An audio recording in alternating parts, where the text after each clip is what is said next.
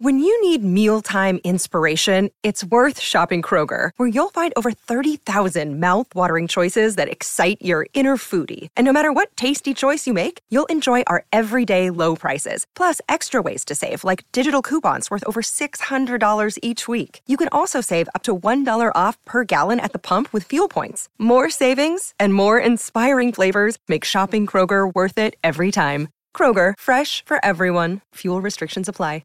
Another day is here, and you're ready for it. What to wear? Check. Breakfast, lunch, and dinner? Check. Planning for what's next and how to save for it? That's where Bank of America can help. For your financial to-dos, Bank of America has experts ready to help get you closer to your goals. Get started at one of our local financial centers or 24/7 in our mobile banking app. Find a location near you at bankofamerica.com/talktous. What would you like the power to do? Mobile banking requires downloading the app and is only available for select devices. Message and data rates may apply. Bank of America N.A., member FDIC. Hello, everybody. This is Marshall Poe. I'm the editor of the New Books Network. NBN listeners like to read books and buy them. So we thought we'd tell you that right now, our friends at Princeton University Press are having a remarkable site-wide sale. You can get 50% off books, including ebooks and audiobooks, with the code 50, F-I-F-T-Y, at checkout until May 31. You can save some real money on Princeton University Press books. I encourage you to go there and check it out. Welcome to the New Books Network. Hello, and welcome to New Books in Folklore, a podcast channel on New Books Network. My name is Nancy Yan, and I'm one of the hosts of this channel. With me today is Dr. Tom Mould, Professor of History and Anthropology at Butler University in Indianapolis, Indiana.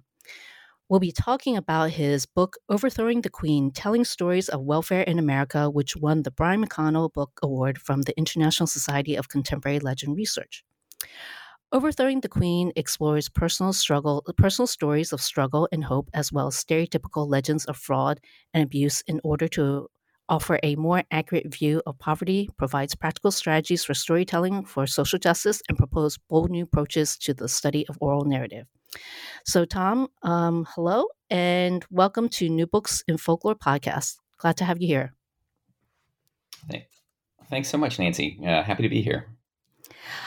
First, I want to say that, what an excellent book you've written, and on such an important topic.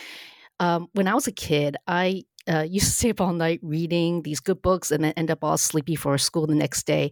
And I actually found myself in a similar situation reading your book. I would plan to read like maybe about 30 minutes before I went to bed. Next thing I know, it's like 3 a.m. And, to be honest, that doesn't really happen very often for an academic book because I see academic books more as daytime reading. I mean, now I do. This is not counting the time I was, in grad school, which is, academic reading is any time of the day, any time of the night too. So I found your book was really well written, really well researched. And it's such an important topic right now. Your book addresses the negative stereotypes and misperceptions often associated with receiving public assistance, particularly the type of public assistance that people label as quote unquote welfare. And it's a really important, I think it's a really important and timely topic at this moment, given that so many states are ending pandemic-related federal unemployment programs early because of this mistaken belief that the people who participate in these programs are like lazy moochers who don't want to work. And that's an idea that you address in the book. But you actually started thinking about these ideas 10 years ago, and I guess that actually, I should say that this book will always be timely. In your book, you recount a conversation you had that you had with a woman about the Affordable Care Act, also known as Obamacare. So, could you say a little bit more about that conversation and how it sparked your interest in exploring the stories that people share about welfare? What was it about that conversation that struck you? And sparked your interest in doing this research project? Sure. So it was 2011, and that was a period where ACA, the Affordable Care Act, had been proposed. It had sort of been in place for a little bit, but they were still making tweaks. So it was an incredibly active topic of conversation, cocktail parties, among really just kind of the range of the general public in the United States. And I found myself at a party, and the party was pretty mixed in terms of some incredibly wealthy donors, some, a poor faculty schlub, and maybe everybody in between. And the conversation of ACCA came up because we had just sort of been generally talking about the kind of the state of affairs. And the woman I was speaking with, it was clear from our conversation, disagreed with me basically on everything, and I with her. And I was desperately looking for an out and looking for a place of common ground. And so I mentioned that, that at least we could all agree that the emergency room is a terrible place as a primary physician, that people needed to have preventative health care. She said, yes, I agree. But, and this is where the story starts. She said, but all those people will just take and take and take. And so the more we give, the more they'll take. For example, and then she told a story that I had been hearing in the 1980s when I was going through high school, and honestly hadn't heard since and thought had died away. And I was shocked to hear it. And here's the story she told me. She said, just the other day, I was in the grocery store and I was in the checkout line. There was a woman in front of me and she had all these, groceries, et cetera, including some cans of dog food.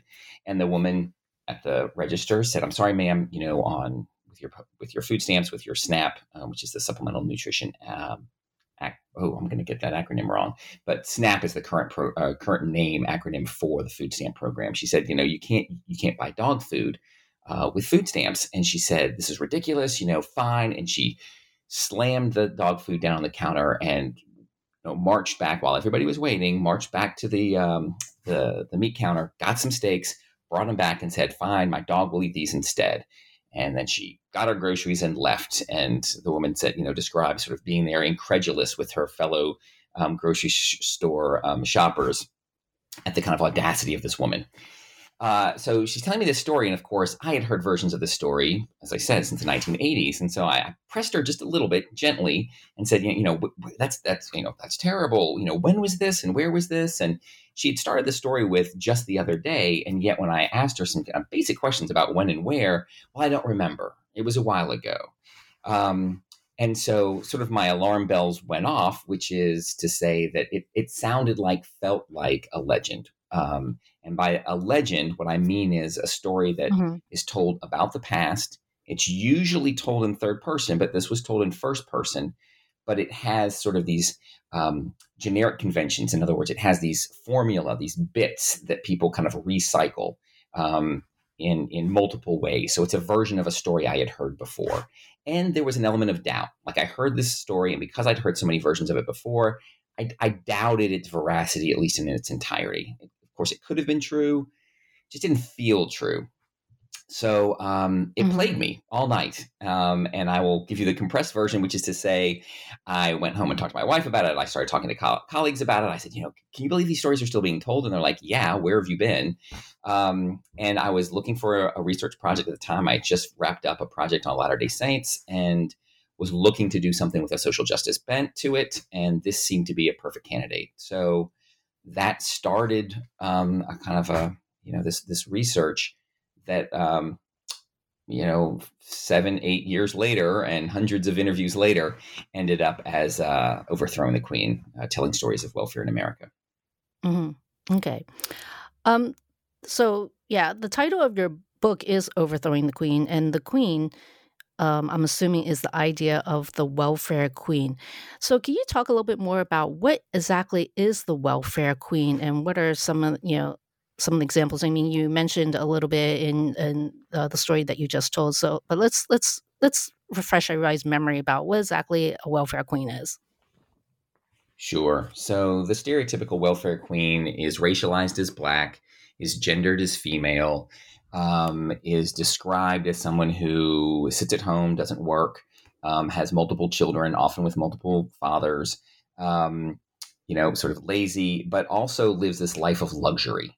That the welfare queen, the reason the queen gets assigned to this name is because the idea is that she's able, with government funds, to buy steaks, to buy crab legs, to drive a Cadillac, to wear fur and jewelry and have your nails and hair done at salons.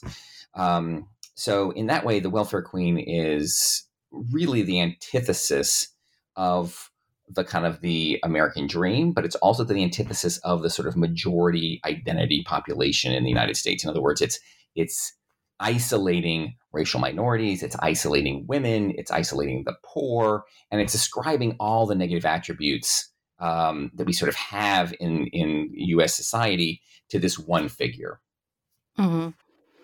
And it's not really it's not just limit. The idea of the welfare queen is basically like an archetype for all recipients of public assistance, right? So it's about living large on the government's dime. Yes, I think that certainly the welfare queen is a stand-in. It's really the poster child for public assistance in the United States. And so those attributes, while gendered, certainly include men and certainly include people beyond just African-American recipients. So, still we're going to stereotype, these stories stereotype people of color, so Latino and Hispanic people, really any immigrant to the United States often gets swept into this category. White, not so much, despite the fact that, just by sheer numbers, of course, white people receive public assistance more than any other group. Now, what's misleading about that is percentage-wise, people of color receive more public assistance in this country, but that begs the question, why are people of color more impoverished than white people? I think that's the question we need to be asking, not why are they on welfare, but why do they not have access to capital and economic resources in the way that white people have traditionally in this country? So it opens up a lot of bigger questions, but you're exactly right. The welfare queen is used as shorthand for a way to demonize anybody receiving public assistance. Right. And I think that your comment about the larger picture and raises more questions about the system which engenders poverty, and I think that's something that we should definitely return to. But I want to talk a little bit more about the origins of the welfare queen. So you had I think it's really great that you were able to kind of like trace the genesis of the welfare queen archetype. And it goes back to Reagan. Can you tell me a little bit more about that? Sure. So the term itself, we can trace back to Reagan, but actually Reagan popularizes it. It actually is coined by a journalist even a couple of years before Reagan starts telling the story. But honestly, the archetype goes back to the origins of the colonial period of this country and the poor laws, et cetera. In other words, we've been demonizing people who receive public assistance since the United States, from a kind of European domination period, since that very inception. But in terms of the welfare queen, you're exactly right. So in 1976, Ronald Reagan runs for the Republican nomination for president against Gerald Ford, who, as we know, when Nixon resigned, Ford had become president. So Ford had not run in a national election. And this was his first time. So it was a bit bold for a Republican challenger, but Reagan made pretty good headway, and it was actually a pretty exciting convention that year. And he campaigned with this story. And it was a story about Linda Taylor. She was a woman in Chicago, and her news story had broken a few years earlier, basically a case of welfare fraud. So here was a woman who was receiving aid for multiple dead husbands and for children that she didn't have in her home, and she was a liar. She was a cheat. There's no doubt about that. Josh Levin, who's a journalist, wrote a book called The Queen, and unpacked just sort of how troubling Linda Taylor was. So there's no doubt about it that Linda Taylor was a criminal. The problem is that Linda Taylor is not a representative example of public assistance. But Reagan used her as such. And so as he's on the stump speech, he starts telling the story of this, and he never named her, but this woman in Chicago with this many aliases and this much money that she's bilked out of the government and this many fake Social Security cards, et cetera, to basically scare people into, this idea that government overreach, the public assistance is too generous. And so even before Reagan starts telling that story, the welfare queen gets coined by some of the journalists who are writing about Linda Taylor. Of course, Reagan then starts telling the story. Journalists recognize the story. They report Reagan's stump speech as sort of this welfare queen. And then from there, it sort of becomes a household term. Yeah. What I thought was really interesting about Linda Taylor is that here is a true story, right? It actually, Linda Taylor is a real person, an actual person who did commit all these crimes. Um, but she becomes a legend, not in the sense that it's, she has an extraordinary story, but what a lot of people recognize as urban legend and what folklore is now called contemporary legend. And um, I think it's and it's kind of interesting because she gives genesis to this legend because it's seen as something, as you say, it's broadly true rather than a specific case of fraud. And I there are two things I want to talk about. First is like how she becomes written as Black, because from what I understand in reading up about Linda Taylor, she was her ethnicity was ambiguous, wasn't it? Or am I wrong on that? Or was it, was she definitely Black? Well, she definitely passed as a non person of color, as white. Hmm. It seems pretty clear, however, that she also regularly identified as African American, as Black. But you're right that her identity she plays with that because she was also playing. I mean, she was a grifter. She was constantly running these kind of scams, some of which may have included murder, some of which certainly included child abuse. Um, so yes, there is definite ambiguity there, and to be clear, Reagan never says she's Black, Hmm. but that's where dog whistling comes in. So Yeah. he didn't have to. He puts her in Chicago. Now she's urban. He Hmm. describes, you know, in later kinds of articulations, describes her in ways that would have alerted people to kind of symbols of, whether it was designer clothing, furs, and then Cadillacs. And so the Cadillac by that period in time had already become associated as a symbol of wealth in the African American community, partly because when the Cadillac was initially launched as a car, dealerships were not allowed to sell it to Black people.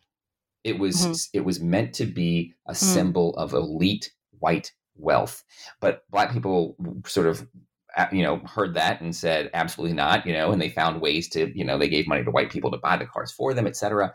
But ultimately, the Cadillac became a symbol of Black wealth, and so when the welfare Cadillac becomes sort of attached to these stories, there's no doubt that who Reagan is talking about has been racialized as Black. And Mm. Reagan does it again and again and again. He tells additional stories about young bucks, this sort of young male who's going in and buys an orange with food stamps, takes the change, and buys a bottle of vodka. Which even when food stamps were used like dollars and not the EBT cards that are electric benefits transfer, that's like a credit card that we have today, even when it was these kind of coupons, you couldn't get enough money back. You could only get up to $1 back. So that whole orange vodka story didn't work at all.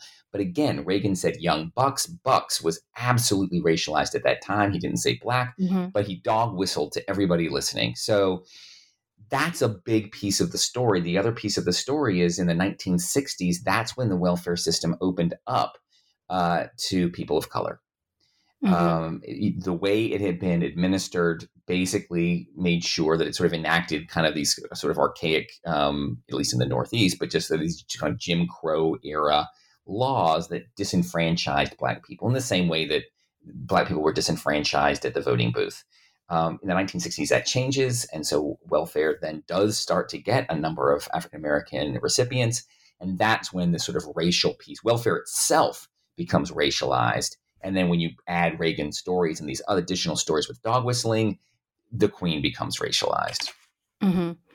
Right. And this idea, this welfare legend, really takes root in the American imagination, as you suggest in the book, as a hegemonic narrative about poor people, and not just, as we were just talking about, not just about poor people, but about Black people. And when I think of welfare queen, I think society, and that's that the stereotype is of a Black woman with many children who keeps having children in order to get more governmental support, and that that supposedly is her stick.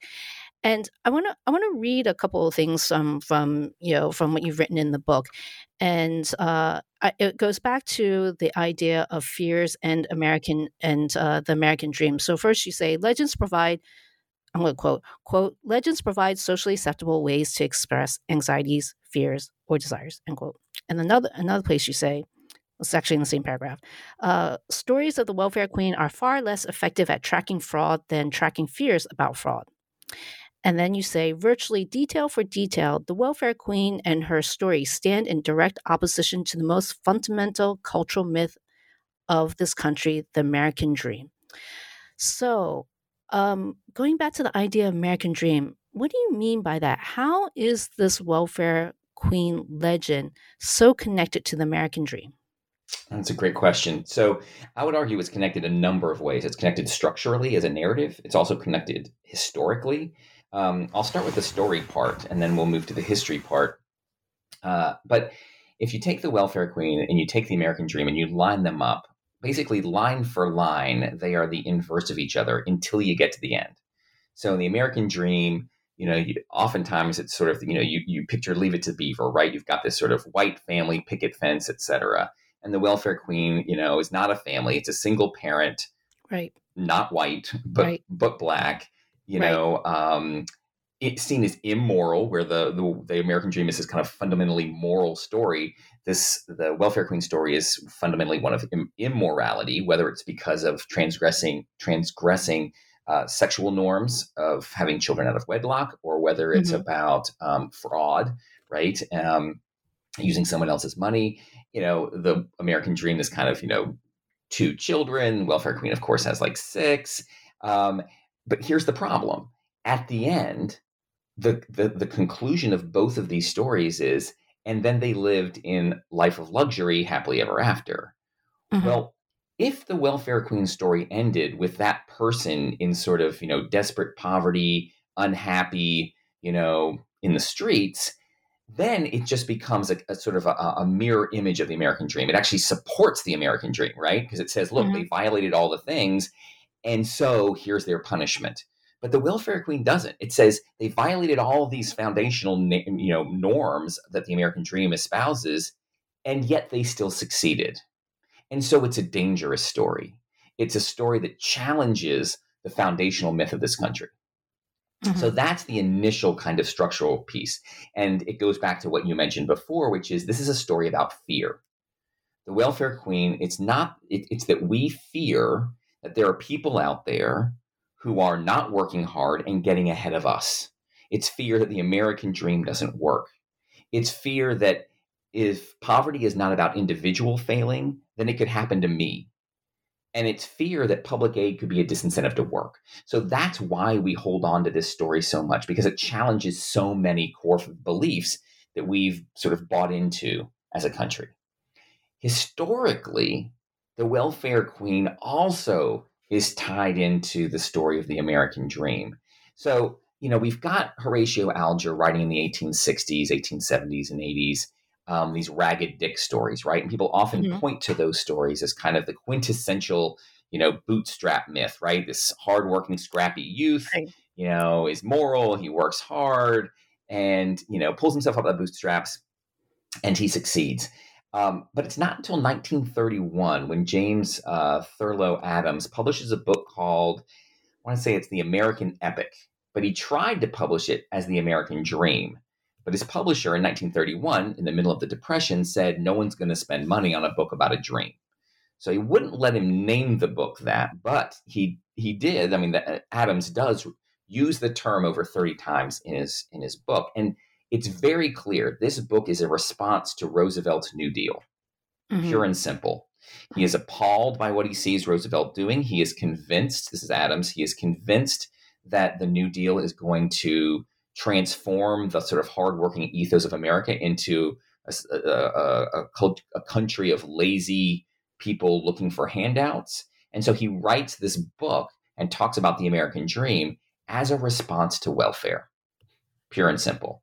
And so the welfare queen really comes along. It's not surprising that we would create this sort of boogeyman, but in this case, a boogie woman, to remind us of the fears and the dangers, et cetera, of a government that is too generous with its aid. Do you think that um, because the American dream is really a fundamental belief that Americans has about the country, that it also means that the welfare queen legend is also here to stay? Because I'm thinking about this, and I think I need your help in thinking about this out loud. I'm wondering if it's some kind of symbiotic relationship, because the welfare queen story has to in some way upholds the pillar and the structure of the American dream, so that we demonize, we punish the people who are poor, because in a society that purports to be equal, that provides equal opportunity, there are some people who don't fulfill that American dream and people who don't embody the American dream. And therefore, we have to find fault with their personal choices. And to do anything else might suggest that the structure for success in America is in fact not successful.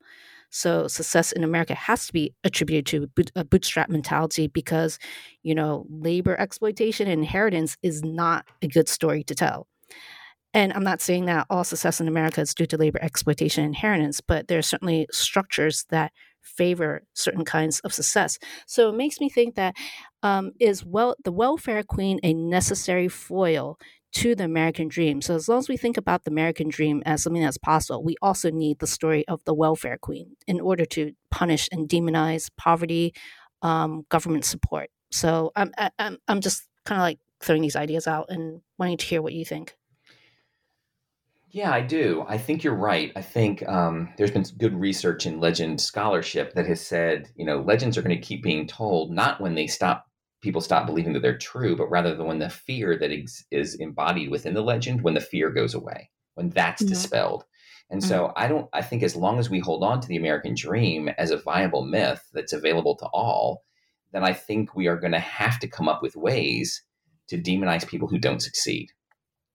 Because the American dream, at the end of the day, really, even progressive liberal, politicians in this country speak proudly and loudly about the American dream, even though the research is clear. And to the points that you made, generational wealth, the existence of systemic racism, these things mean that there are, in fact, barriers to pulling oneself up by one's bootstraps. There's also a counter narrative, right? Which says oftentimes, that the wealth can be held by a small group of people who may in fact do very little because of the way that investments and in the sort of interest one can make by investing in stock markets, et cetera. There's all the sorts of structural and systemic benefits we give people who already have capital. So I do think that for people to kind of keep swallowing the American dream as a viable narrative, and it is, certainly there are examples of people being able to do it, right? And when we compare the United States to many other countries, there is great opportunity for socioeconomic growth and for, sort of climbing the economic ladder. So I don't want to dismiss, the really great things that can happen in the United States. But we can't mistake that as a sort of a norm that is open to everybody. We have to recognize, that the playing field is not even. And so, yes, to your point, the welfare queen story is an incredibly efficient and effective story for making us scared to diverge from the American dream narrative. I think I'm gonna have to think about something else. I think I have to come back to my thought, but first, I want to talk about the idea. We've been talking about like how this welfare legend is so embedded in the American consciousness, and it's very effective at spreading itself. So much so that that even aid recipients, who challenge the welfare queen myth, when they tell their stories, they also have to explain their situation and how it runs to stereotype, and perhaps even feel the need to justify their choices lest they be shamed for them. Even though, in fact, public assistance doesn't really allow anyone to, live large, because it's just really not a lot of money. I guess, repercussions, the result of the stigma and around public assistance is that people feel the need to justify their own public assistance by perpetuating the welfare queen myth as a way of saying, I know they're out there, but that's not me. Mm-hmm. And what's Mm-hmm. frustrating about that is that without the stigma, they wouldn't feel that it was necessary to sort of make that initial claim. And so what I found, and we found, it was a collaborative research project here, students and I as the principal investigator, but then lots of people involved in this research. What we found was that basically every single aid recipient told at least one story that confirmed kind of a welfare queen narrative. Interesting. It was, of course, never about themselves. Right. But it was almost always told early in the conversation. In other words, what they felt they needed to do was that they recognize the dominant story out there. They know that anybody they talk to that isn't receiving public assistance, right, that they are going to have heard these stories, and that is going to be their impression about public assistance. Mm-hmm. And so as a way of sort of saying that's not me, they have to kind of establish allegiance, or like, I'm more like you than you think. We're the same. We both hate the concept of the welfare queen. But what's interesting is here are people who actually have a front row seat to public assistance, right? So they could tell, personal, I saw this and I saw that kinds of stories. But when they tell their welfare queen story, often it sounds exactly like the legends that non-recipients tell. Mm-hmm. In other words, it's a friend of a friend. It's somebody that somebody told about. And so, we see the same kinds of shifts of, is this actually a real story or not? And let's be honest, some of them are. I want to be clear.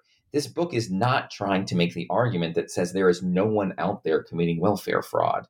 But there are just as many people committing, there are doctors committing fraud. There are lawyers committing fraud. But when we think about doctors and lawyers and some of these prestigious professions, we don't demonize them with a single bad apple.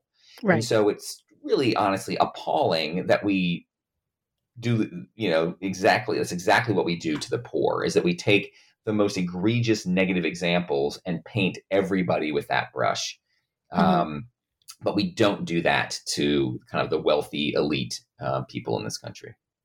Right. And these people who are aid recipients, they also have to say that they're the exceptions, because they sort of, as you say, they reinforce the welfare narrative queen, because not only are they justifying how they're not a welfare queen, they also seem to say that they're exceptions rather than the rule.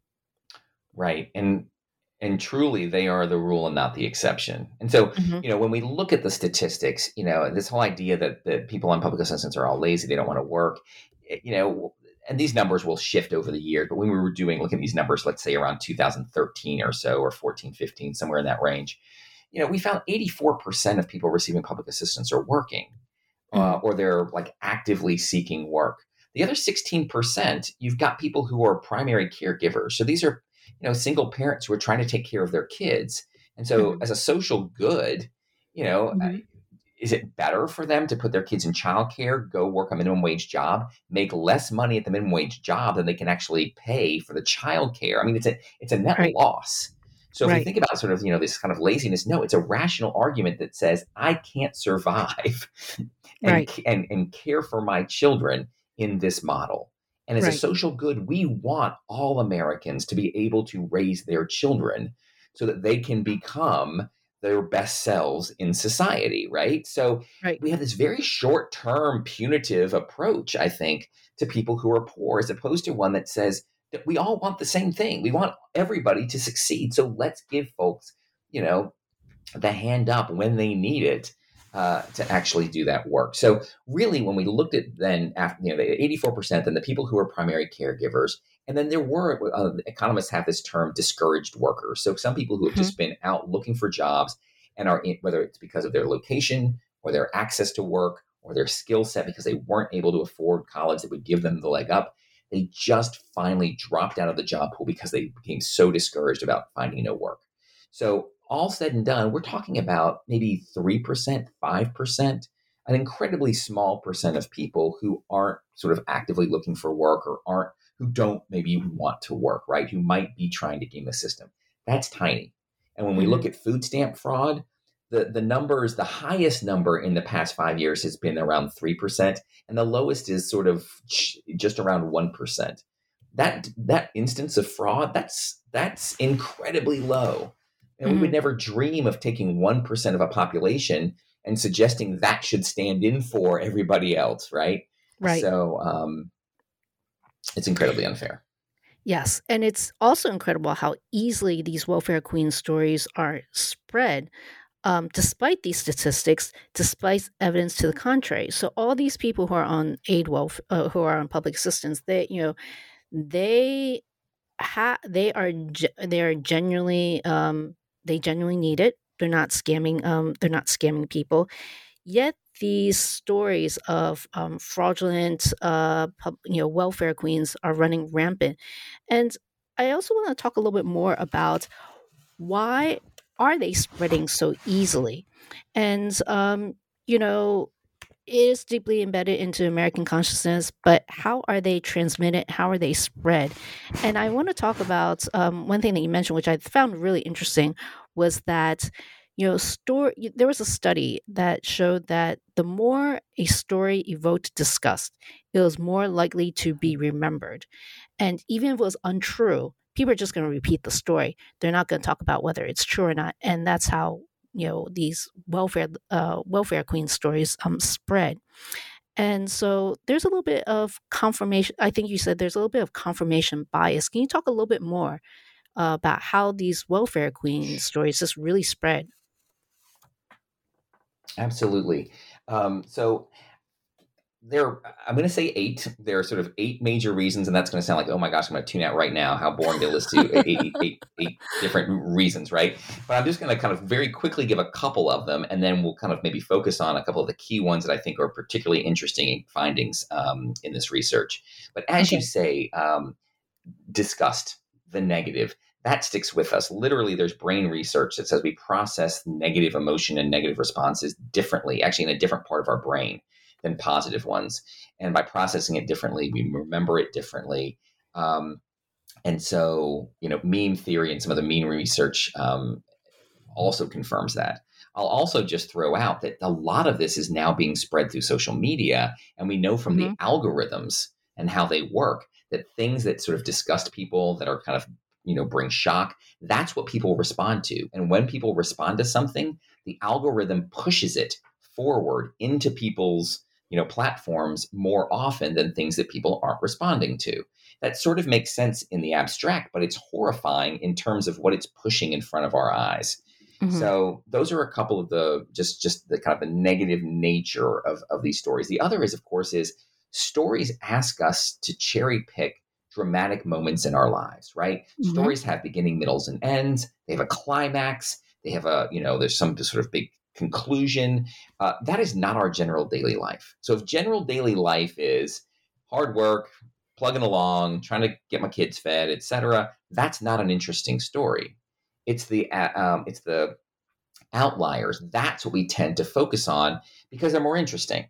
So just by virtue of the fact that we talk about public assistance in the form of narrative, already is going to perhaps push forward the outlier and the unusual.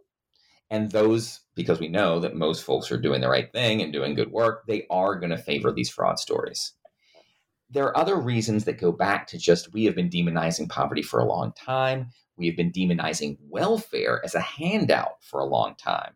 And of course, because it's been racialized, all the stereotypes of African Americans or Latino immigrants, all of those stereotypes get sort of glossed onto welfare. So all of those reasons are perhaps some of the reasons why this is such a negative portrayal. And that negativity, to your point about kind of some of these studies that show that we're going to pass on the kind of things that disgust us or anger us the most, that's why these kind of negative stories about welfare get shared the most. Now, here's what our research found that I think is particularly interesting. First, most of the stories that people were telling about public assistance were eyewitness narratives. So like that story that started this whole project of the woman in the grocery store who sort of sees somebody, trying to buy dog food with welfare stamps and buy steaks for the dog instead, That's an eyewitness story that provides a perspective that requires a series of logical leaps. It requires the viewer to fill in with a series of stereotypes. In other words, that we don't know that woman's backstory. We have no idea. For example, one of the women we worked with had a dog because she was a survivor of domestic abuse. She needed protection and she needed something to sort of kind of love and to love back. The psychological trauma that she had been through, this dog was incredibly helpful. So all those sort of, oh my God, I can't believe this woman on welfare. She can't even, feed herself, but she's feeding a dog. Okay, well, let's look at the story behind the story here, right? But an eyewitness account in a grocery store doesn't provide that perspective.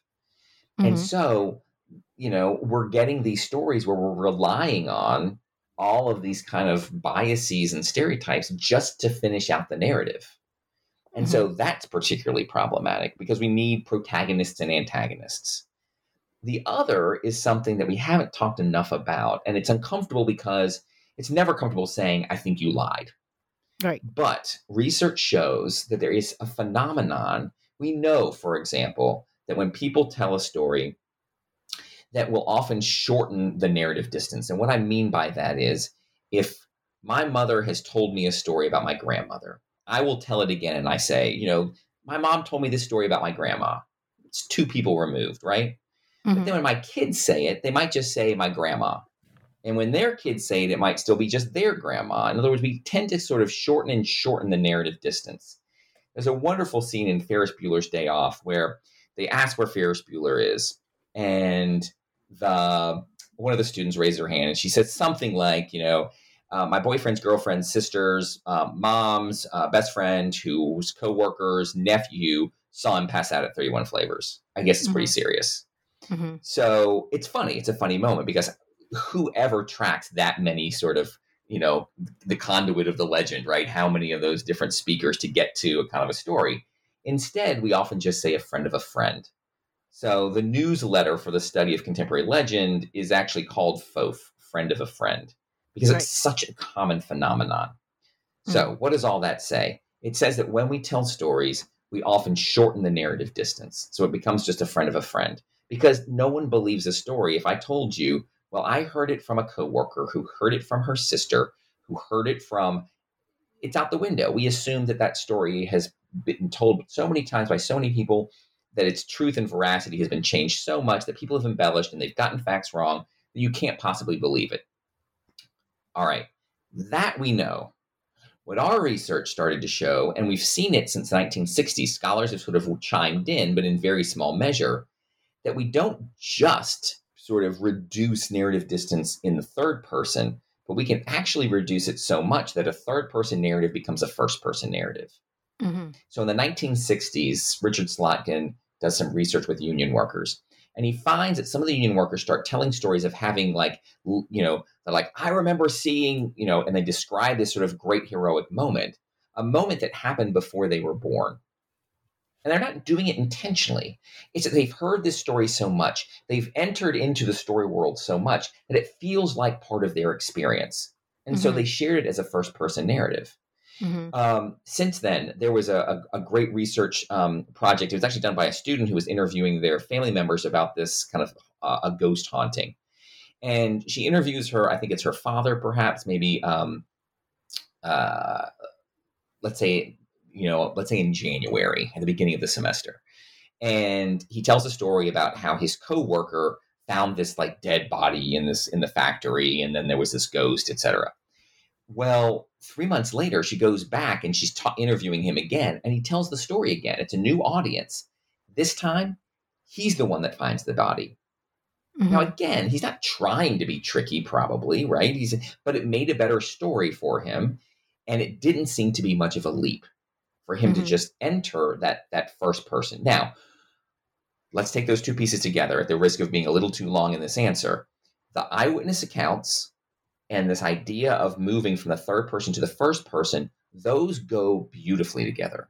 Because no one's going to move from the third person into the first person in a story where they have to step into the role of the main protagonist, right? No one's going to tell a story about themselves as the welfare queen. No one's going to move themselves into the story and say, oh, yes, I got a bucket of, Kentucky Fried Chicken and there was a rat in it, right? Rather, you're going to move yourself into this observing role. So welfare narratives already have this kind of like this huge, like the dominant, narrative genre here are these eyewitness stories. And then we have this phenomenon where it's easy to move from third person into first person for eyewitness stories. It's the perfect storm to basically take a few examples of fraud and multiply them with all of these different people saying it happened to me, when in fact it may have only happened, a few times across the country with these different people, but we've all internalized them individually. So that's sort of maybe, a little bit of the reason why the negative stories about welfare and this idea of the welfare queen have spread so much, so fast, so often. There's lots more, of course, to say about why we keep telling welfare queen stories that we can get into as well. But I think that's that's the short answer. That was a ridiculously long answer, but still, it's a complex question, but with some really interesting dimensions to it that are specific to narrative as a genre. And I just want to kind of highlight that. That's what folklorists do, right? Is that we think about the form that people are sharing this information in. We're not just talking about public assistance in these abstract essays. We're telling stories, and stories shape our experiences. And that was one of the things that, you say that was a really long answer, but I found it really fascinating because, when we hear, when we think of a story from a friend or a friend, we immediately think, we doubt it. But if we hear somebody say, yes, I witnessed it with my very own eyes, we tend to believe them. It becomes more believable. But what you're saying is that these personal first-person witness, I saw it myself stories are actually unreliable because these rumors are, or because these welfare legends have spread so widely and deeply that first-person narratives can become very unreliable. And in fact, I guess you had used this term, legends are dialogic, that they can change and morph depending on who is telling it and for what reason. And and I'm really thinking about some of the people who have repeated these stories to me. When I in my 20s, when I lived in San Francisco, my roommate worked at a fancy grocery store, and he actually told me a welfare queen story. He was telling me about how he saw, and he said it was a Russian woman, and she came in with her furs, and she bought things with food stamps, and she went out to her Beamer, or I think it was a Mercedes.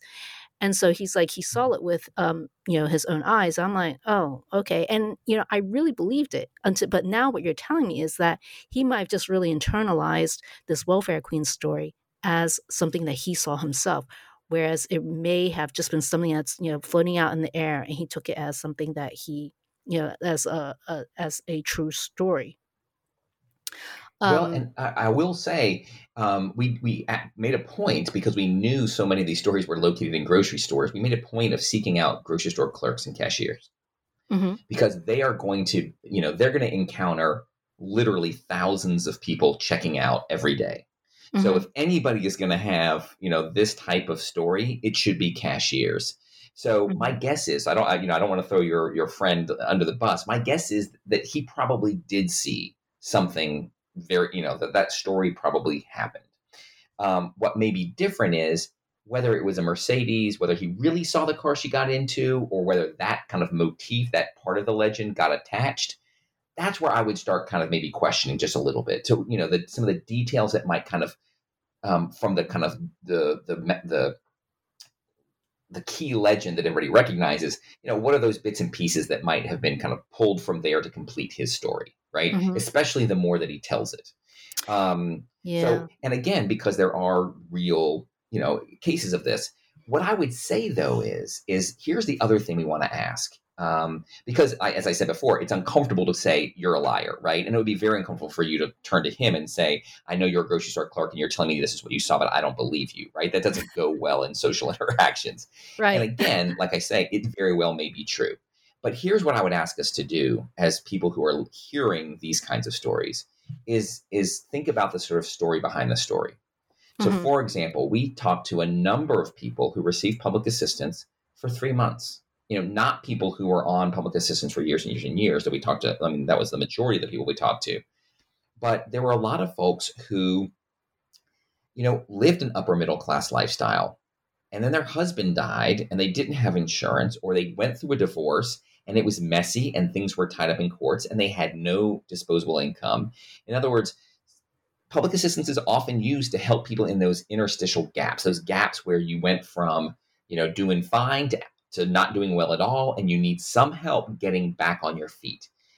And you don't change your wardrobe in 3 months, and you don't change your car in 3 months. So absolutely, there are people who, for a short amount of time, were driving a Mercedes and then found themselves needing aid. But, selling your Mercedes and buying a cheaper car actually makes no financial sense. Yes. Especially if that sort of nice car has been paid off, right? So it is quite possible to have these stories enacted. It's just that I would question whether we're seeing egregious fraud or whether we're just seeing somebody making a series of rational decisions as they work to get back on their feet. Mm-hmm. And we're just, without speaking to the person, we're really seeing an incomplete picture. That's exactly right. And when we don't have the complete picture, that's the sort of the danger of this narrative tradition, because it keeps wanting to give us really terrible conclusions, really, racist and gendered stereotypes. And if that's the data, if that's the sort of the building blocks that we have, it's hard to keep ignoring them, right? And it's just very easy to fall back on those stories. I'll give you an example. There was one guy who told a story. He was a non-aid recipient. And he said, I hate those recipients. I was in McDonald's and there were all these women, and he never said they were Black, but he describes hair weaves, long fingernails, designer bags, right? So he's clearly dog whistling to us, giving these kind of symbols to tell us these are young African-American women. And he says, they've got the nicest cell phones, whatever. And there they are, in the middle of the day, they're not working, they're at McDonald's and they've got these fancy clothes, etc. It's ridiculous. Well, what crucial piece of information does he not know at all in that story? He has no idea if those people are receiving public assistance. None. Right. It's just he's taken a stereotype of the welfare queen and he's now applying it to anybody that he sees that has,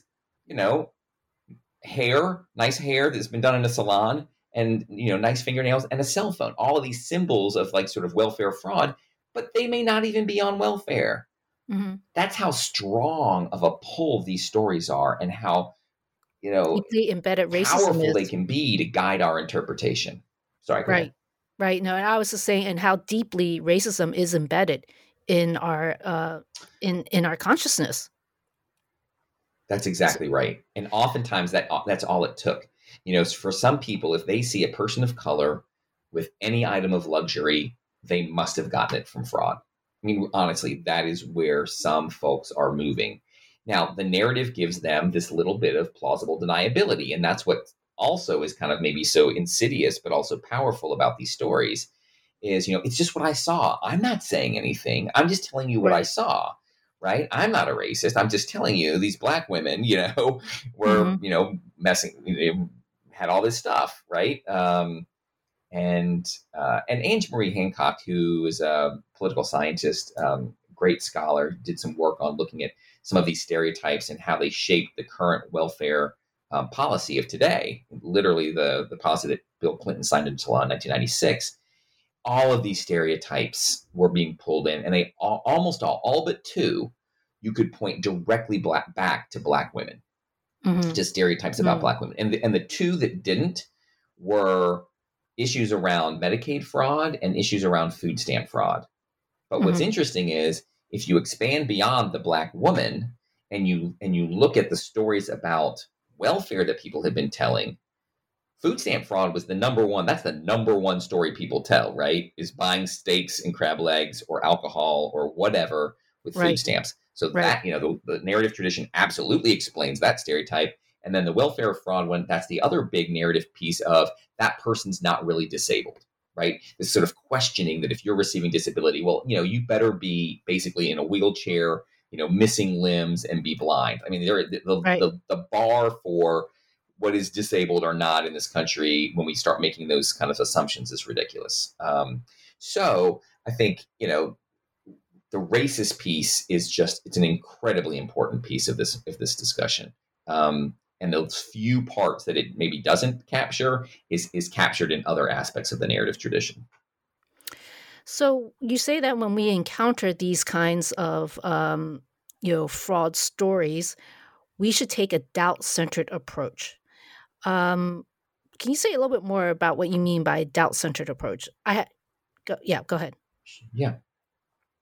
So there's in legend scholarship, Elliot Oring in particular had proffered this idea of a truth-centered focus, a truth-centered approach to legend. And I think it's a really important addition to our understanding of how legend works. In other words, that what distinguishes a legend, what makes it a legend, is that it's credible, it's plausible, that there are these efforts that storytellers use to make it seem truthful. Mm-hmm. And I think that's an excellent approach. But I think there's another approach. I'm not saying one's better than the other. I'm just saying we haven't done this other approach, and we should be, is taking a doubt-centered approach, which is to say what's really the hallmark of a legend is not, that we're sort of angling for truth, but rather that we doubt something. So, if there's a news story out there and it comes from a credible source, we don't call that a legend, right? It does all the things to suggest truth, but we're not doubting it. So we don't use that term. Mm-hmm. But if we start to doubt, that's when we start calling something a legend.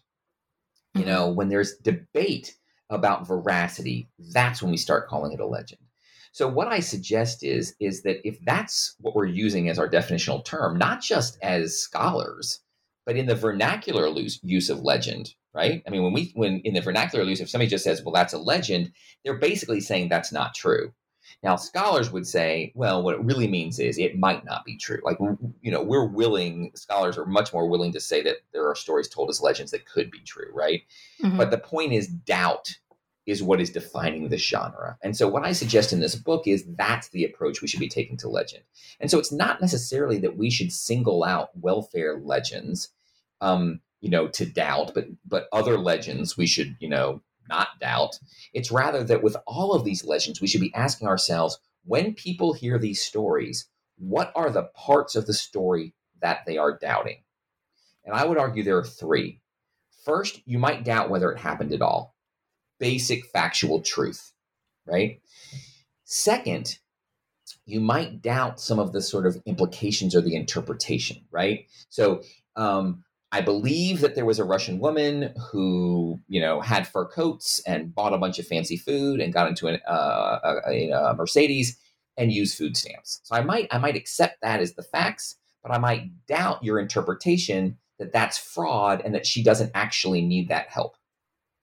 And then there's the third place that we might doubt, and that's the generalizability.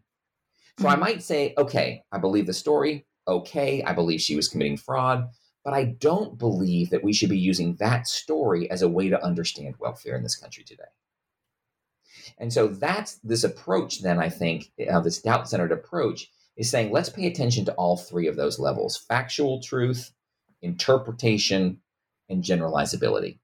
Mm-hmm. I think that that makes a lot of sense to me, and I think that that is something that people should keep in mind when they encounter these kinds of stories, and not just about welfare, but I think just legends in general. But how about for something that people, and I think it can be useful, but for people who don't even think that they are dealing with a legend, then what can they really do? And I'm going to give an example that is non-welfare. So, for example, let's say the COVID vaccine, right? There are some people who are going to believe that the COVID vaccine does not work because there are a couple breakthrough cases, and they'll have these other kinds of stories that I'm going to exaggerate here, like there's a chip there, or you'll get sick, or it does something else to you. But they genuinely believe it to be true. They don't recognize it as a as a legend. What do we do then? Yeah. So one, we read Andrew Akita's work, who's a folklorist who's done some great research into issues of COVID and sort of basically not believing science, whether it's vaccinations broadly or specific to COVID. But honestly, what do we do? It's hard because it's very easy to say, well, the stuff I believe is true and the stuff you believe is legend, right? Right. Or is wrong. Right. And, I actually give an example. I am going to come back to COVID, but I give an example in the book about sort of the birther movement with Obama, right? So the people who are saying, that Obama wasn't, born in the United States, that he's not a legal citizen, they're convinced that the legend is the one that Obama's telling, which is, I am a citizen.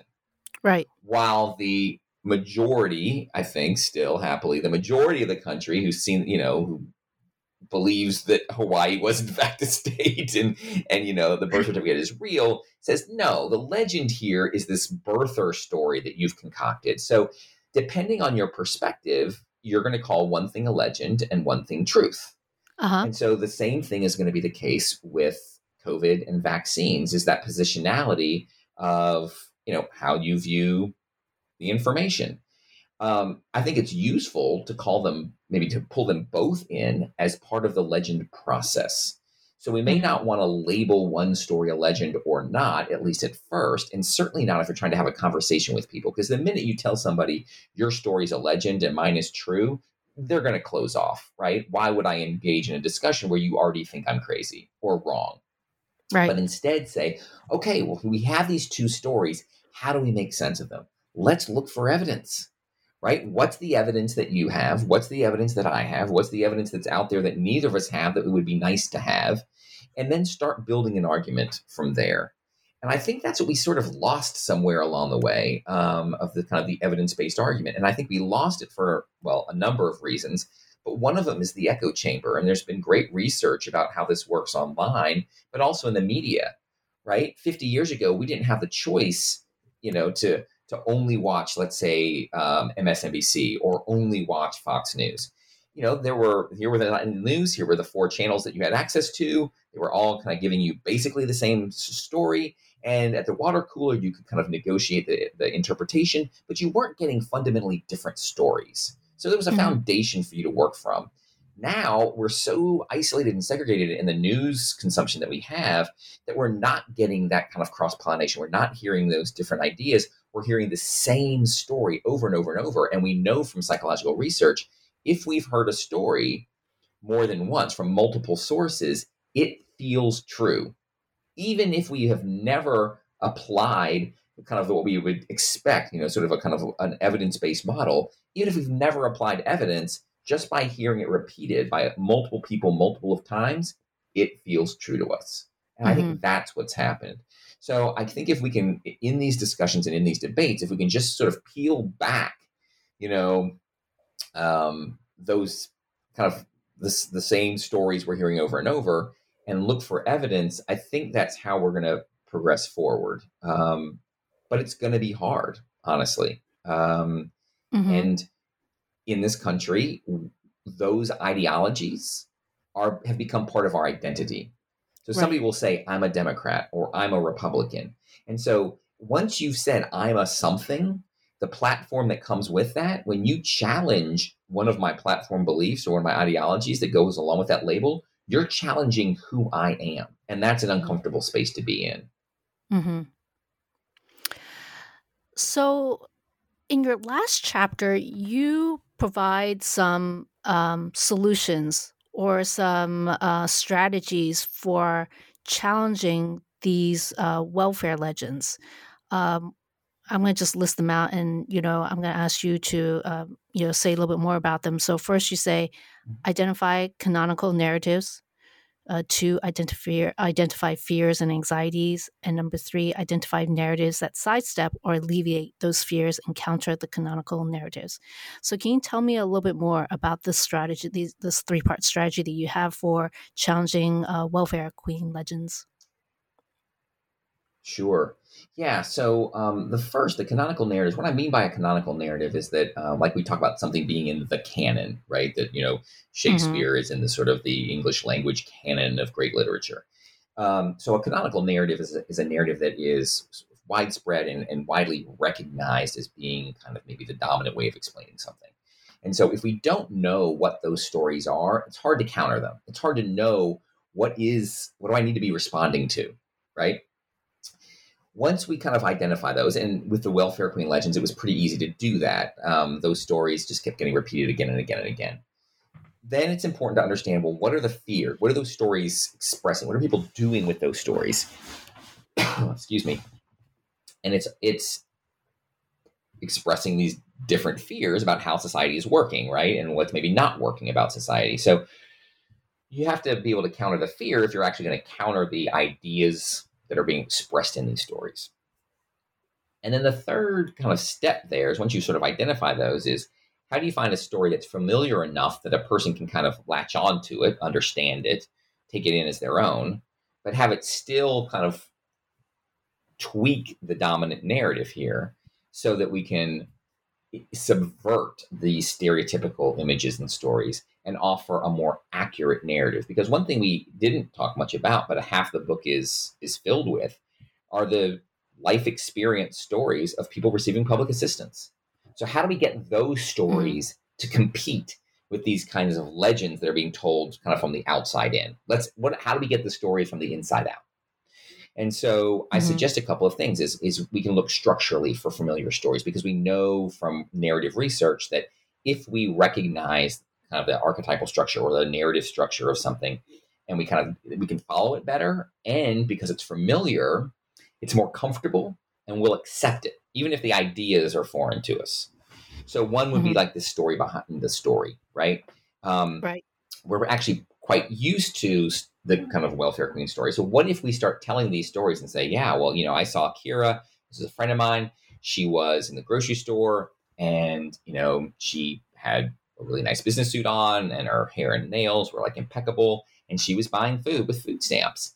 But Kira's somebody I work with, and she went through an incredibly awful divorce that involved abuse and both psychological, primarily psychological, and emotional, but also some physical forms, and had to sort of leave town. I mean, literally left the state she was in with her 2 children, and was in a new place and needed to find work, etc. Well, how do you find a job, right? Do you dress in your worst clothes, or do you dress in your nicest clothes? And that's what she was doing. So she's wearing the clothes she already owned. She wore these nice clothes, and yes, she was getting the groceries, and yes, she was on public assistance for 4 or 5 months as she found that new job.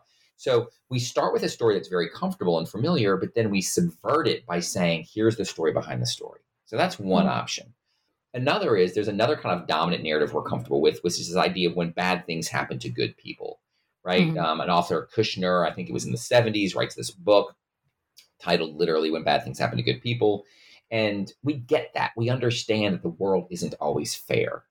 And so we can tell stories about Diane, for example, who worked all of her life as a CNA, giving and giving and giving, and somebody who was in the healthcare industry, caring for older people, et cetera. She was working out. She was eating a healthy diet, in great health by all accounts, and got cancer. Right. And that cancer, because the jobs that she had as a CNA, she often didn't have health insurance. She didn't have a nest egg put away. She didn't have that support network that could kind of help her through this period. She didn't have a spouse or children of an age that could kind of help her through this process. And it really just brought her from a kind of a, not upper, but just a sort of middle class lifestyle to absolutely not being able to pay her rent, utilities, or food, right? And, she was going through chemotherapy and radiation. And that is an incredibly common story. Healthcare, lack of healthcare was honestly at the foundation of so many of these stories. Mm. And then there's the redemption story, right? You can tell stories of people who, yes, sometimes, sometimes we do things. All of us have done things in our life that have implications or repercussions, and we realize, okay, maybe that wasn't the greatest choice in the world, right? Are any of us free from those mistakes? The problem is, if you're middle class or upper middle class and you make a mistake that lands you in jail when you smoke some marijuana someday, somewhere, sometime, you can probably afford a lawyer and probably get it expunged from your record, and you can probably bounce back pretty Right. quickly. But if you Yes. don't have all those resources, that one little mistake can really change your life entirely. So how can we tell these redemption stories of people who have made a mistake that we might relate to, and yet show how people are striving to get back? Now, Hmm. all of those stories have the potential to be told with this theory that Rob Willer, who's a sociologist, has coined moral reframing theory. And the idea is that, let's say I'm a progressive liberal and I'm talking to a conservative friend. Research has shown that I, as a liberal, am going to value things like equality, caring, and support, while my conservative friend is going to value things like loyalty, purity, and respect for authority. Now, we could argue all of those morals are good, but if I start with this set of morals and the person I'm talking to starts with that set of morals, what we found is, if I tell my stories that are all framed around issues of equality and caring and things like that, the other person, it's going to fall on deaf ears. Those aren't a set of morals that are the primary guiding principles that they are coming to the table with. But if Hmm. I tell my stories as stories of purity, right? So I can tell my redemption story as one of kind of regaining purity. And I can Hmm. tell my story of when bad things happen to good people as one about respecting authority, that they've done all the right things, and yet still this thing happened to them, Hmm. right? If I can frame my story with the values of the person I'm talking to, a much better chance of convincing them that we should be paying more attention to stories of people receiving public assistance rather than the stories of people who are on the outside viewing people who may or may not be receiving public assistance. So Hmm. it's choosing a good story. It's thinking about the structure of that story. It's making sure that it's familiar and comfortable to the person you're talking to. And it's framing it with a set of morals and values that are going to be consonant with their own. Right. Okay. So, finding the story behind the story, and sharing it in a way that is, in a way that the other person will hear it, that is, more aligned to their morals. Do I have that right? Right. Okay. Right. And I mean, so story behind the story is one of them, but like these redemption stories and these when bad things happen to good people. I mean, there's a number of different narrative structures that we can use. But yes, that's exactly right. And Okay. let Well, me say this, let me be clear. Oh, no, go sorry, ahead. just one thing to add. Um, in an ideal world, of course, there's no middle person here at all. That we're actually, it would be great if people could actually hear these stories from people who are receiving public assistance, right? That's an ideal world. But because of the stigma of public assistance, because of the lived experience of living where you're trying to pay your bills and you're trying to kind of just manage daily life, it is an incredible burden to figure out a way to keep putting people who are receiving public assistance in the public eye and keep saying, tell your story, tell your story, tell your story, right? There are wonderful ways where we can make that happen. And I think, I hope that this book is one way to give, these stories, I'm not retelling these stories. These stories are in the words of the people themselves. So I'm trying to kind of, not just stand here as a mouthpiece for other people, but all of us are going to be in that role, right? Anytime we hear a story that replicates the welfare queen legend, I would argue we have an obligation, if we know that those aren't particularly true or if they're incredibly skewed, we have an obligation to respond. And so what I'm suggesting in this book is, let's respond with real stories about real people, but in ways that can be heard. Mm-hmm. Mm. Well, your book is really rich and has, it has a lot of, um, rich analysis, and you also have many stories from the aid recipients themselves, which challenge the welfare queen. But I've taken a lot of your time, and I feel like I should probably let you go about your day. But as a last thing, is there anything else you want people to understand and know about welfare legends? Is there something that that we didn't talk about that you think is really important for people to know? Sure. I'll say just a couple things. And one, you are definitely not wasting my time. This is what faculty and people who write books, I think, live for, is a chance to talk with other people about the work they've done. So this has been a true pleasure. But I would say a couple of things. One is I think there's a knee-jerk reaction for us to think that an effective way to respond, to these welfare legends is to talk about corporate welfare, is to say, yeah, but look at all the subsidies going to these rich companies or to these farmers or whatever. The problem with those stories is it just continues to demonize the concept of public assistance. And so one thing I hope this book does is that it challenges this idea that government assistance is a bad thing. And I know that politically that's going to be easier or harder for people to swallow depending on your political stripes. But many would argue, and I certainly would be one of them, that the government is there to support and help its people. Exactly. And that is what public assistance does. And so we can't keep telling stories that say, yeah, well, these folks are bad. Well, look at how bad these folks are. No, let's just erase or try to sort of, destroy the stigma around public assistance, period. So that's one thing.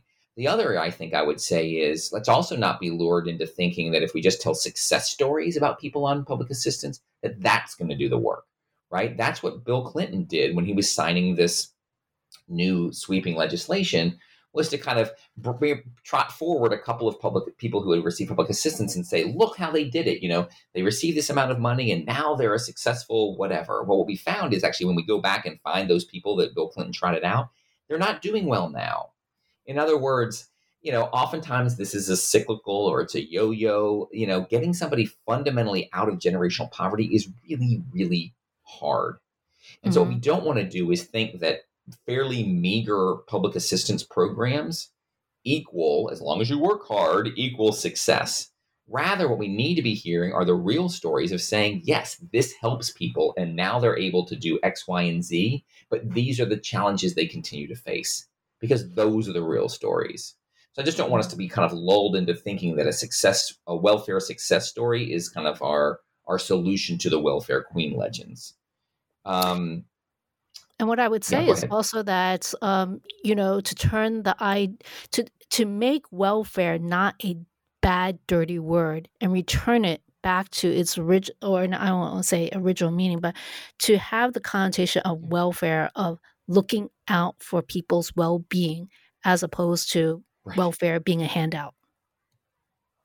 That's exactly right. And that's one of the reasons I use welfare sort of unapologetic. I guess I do apologize a little bit. I mean, I do explain why I use welfare in the title of this book and why I use it throughout is because for exactly that reason. I think it's important to reclaim that word. When we talk about child welfare, that still means good. Like we haven't lost entirely the idea that welfare can mean good things. Right. But it's going to take a lot of work. Kids are not just asking for a handout. Yeah, right. We think about child welfare like what's best for the child, right? So why, when we take child away, does all of a sudden it become this, horrible, entity or institution or issue? So I agree, and I often use public assistance because if people do have entrenched negative views of welfare, I want them to be able to come to this conversation without all that baggage. But ultimately, I do use it throughout so that we can remember this is the same thing. This is, when you hear the term welfare, please remember it's public assistance. Please remember it's public aid. Please remember, that 2/3 of us at some point in our lives will use some form of public assistance in this country.